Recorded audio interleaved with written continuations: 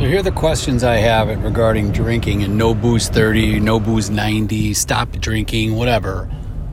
The thing is, when you tell somebody that you don't drink at all, a lot of times, you've probably heard of somebody or whatever, but it's still weird. Like, wow, you don't drink at all? Like, people say that. You don't drink it ever or whatever, not a beer here or there? I'm like, no, like, what's the point? Like, I drank alcohol because I wanted to kick it. And I would like to get drunk, and just who knows what's going to happen. Just the fact that maybe you didn't know what was going to happen or where the night would lead was actually a lot of fun. It was the surprise. It was like a surprise, right? It's kind of funny. Then another fucking surprise when you wake up blacked out the next day and you can't remember a damn thing. That's a surprise for you. But people will just...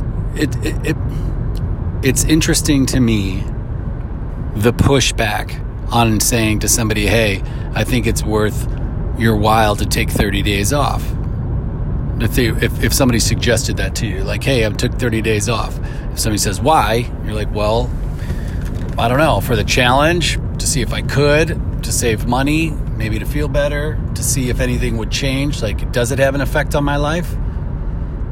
You know, it's not all the time like, do you have a problem? Hey, if I can quit for 30 days, it means I don't have a problem. And I don't mean to use that voice or whatever that is, mimicky voice, but that's what I had said. Well, if I can do 30 days, it means I don't have a problem because I can stop. But for those of anybody that's tried that and realizes the pull, even if you're an occasional drinker, right?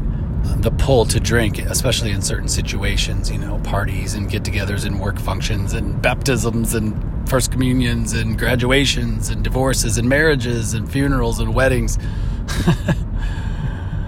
Weddings and marriages, yeah, both, I know. So it's hard. And the pushback, the funny thing is people get sensitive about it. It's a very personal thing. We've been doing it for a long time. It's part of our psyche. We do it with games and hunting and fishing and bowling and cards and crossword puzzles and watching your soap operas, whatever it is. I mean, it goes with everything. And I think I'm guessing people are afraid deep down that maybe they can't do it or it is difficult. I don't know. They get pissed off. And then if you try to tell somebody, if you try to suggest that, or even when you do a post, people will be like, not on my dead body. Not over my dead body would I do this, or give me a break. And, my thought, in using that voice, but my thought is, why the reaction? Why that reaction? I know not everybody's going to get it, okay? So I understand that people are going to like you, people aren't going to like you. You're going to win some, you're going to lose some. We get it. But and I guess people say that about anything, but it's interesting on how negative that can be and how people can just get down on you for that. And I thought I didn't get why. I didn't understand why. And I guess the reason is ultimately because it's difficult and they don't want to have to face any of that, I guess. I mean, is that what you would say? It's just like stopping anything else. There's other times in our life where, like, the same person, though, will be like, oh my gosh, I'm never eating sugar again because I found out what it does. Cancers or whatever the hell they think, whatever. And then they'll immediately be like, okay, well, does my alcohol have sugar in it? No, yeah, it does. Okay, which ones don't have sugar in it? Okay, those are the ones I'll drink. So immediately we'll cut sugar out because, there's this health thing that it causes cancer or it's obesity or whatever it is. But on the same conversation, they could take alcohol and ask you how much alcohol that you drink and then put that on a chart that says, well, you might not, if you're not eating sugar, you might not get, diabetes or gain a bunch of weight or get cancer or start breeding cancer cells. But if you drink alcohol, you're going to have a higher risk of, heart attack, heart disease, even cancer, stomach, GI tract bullshit. Then what? You'll quickly throw the sugar off the table. I know, sugar. It gets you high, right? There's a sugar high, I think, sugar buzz. Like, give it to a 4-year-old, you'll see. But they'll immediately discount the sugar, and the first workaround we're looking at is the alcohol. How do we get around that? And then we got that played out, so it doesn't matter. We can ditch the sugar, but we're keeping the alcohol. I mean, alcohol has an entertainment factor that sugar just can't live up to. I know they say eating chocolate and stuff like that hits the same receptors in the brain as sex, or love, whatever they're saying, but I don't know if I've ever eaten enough chocolate. Pretty sure I have never eaten enough chocolate to feel the same way as sex, or love for that matter, even though I love a good piece of chocolate. You know what I'm saying? So that is intriguing if we're going to relate it to the health benefits. If you're going to relate it to the health benefits, then there's 1,000 other things you should stop doing, maybe. And so then you're like, well, I can drop the sugar. I'm not sure if I can drop the alcohol. Well, the statement is usually I don't want to. I mean, I just don't want to. Ask somebody who smokes, cigarettes for a living for a long time or whatever.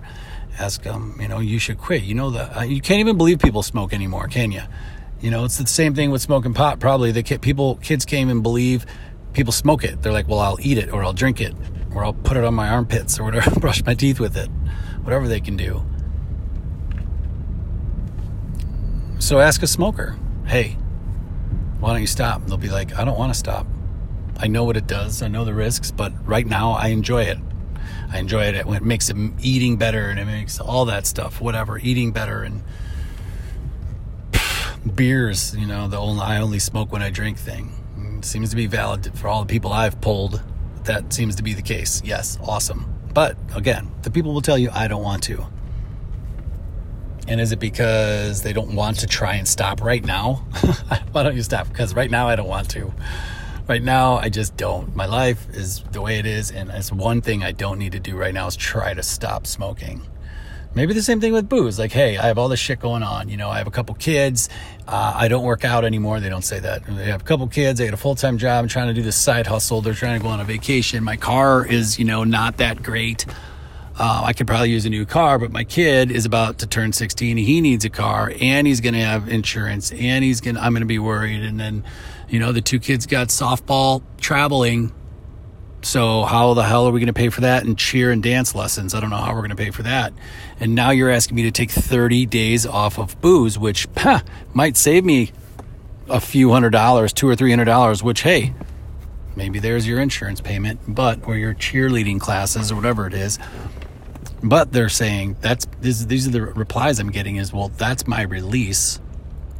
That's the one thing I have, and so I'm not doing that. I don't want to do that. Don't want to do that right now anyway, is what we'll say. 20 years later, when you got your colon out and, you're 55 and the kids are out of the house,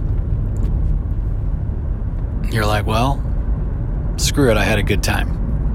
That's what it is. Screw it, I had a good time. You know what? I got this bag here. I'm not saying mine's from drinking. I do have one. But, shit. With all the, I always say with all the 30-pack of Busch Lights, the Jägermeister, and the bad burritos, La Bamba burritos, for 3 or 4 years straight, that might do it. Or all the drinking on an empty stomach, for that matter. You know what I mean? How many nights did you go out boozing and didn't want to drink or didn't want to eat because it would either make you tired or less drunk? Try to space that out. But yeah, how many times you go out on an empty stomach too, just because you get buzzed up quick? Start it out. Maybe that takes a toll on your stomach. But all these things, these are all things that I've talked to people about when it's stopping. I don't ask people to stop. It was a plan we came up with that I think is awesome. It's a total personal development plan, and really the main component main like decision it's revolved around is not drinking for 30 days. Like, hey, we don't celebrate it. So people at the end, they're not like, oh, yeah, start having parties. But I mean, we do celebrate it with them, but I'm saying people don't jump in and then start boozing. Some people do. And I'll usually get a note in the first week. We'll usually get a note in the first couple weeks that just says, like the first week or whatever, that says, hey, yeah, I went out and kicked it. Day 31, woke up with a horrible hangover and never going to do that again. I'm done for good. Everybody, it's funny. They like to blow it out one time. And then some people will be like, you know what? This is day 31. I don't even want to touch it anymore. Like, I'm good. I'm done. So it's really interesting what we find out. Especially people that didn't think that they would ever stop for 30 days are finding out that they want to do it longer and longer. That's the cool part. So I don't know. That's the whole negative pushback with people getting upset. That's what intrigued me, and just kind of wanted to jump here and say that, kind of spark any conversation or any questions, you know. It's personal, right? It's a big habit that's being changed. Is that why it's so emotional? Is that what you think? I'd love to hear. Let's crush life.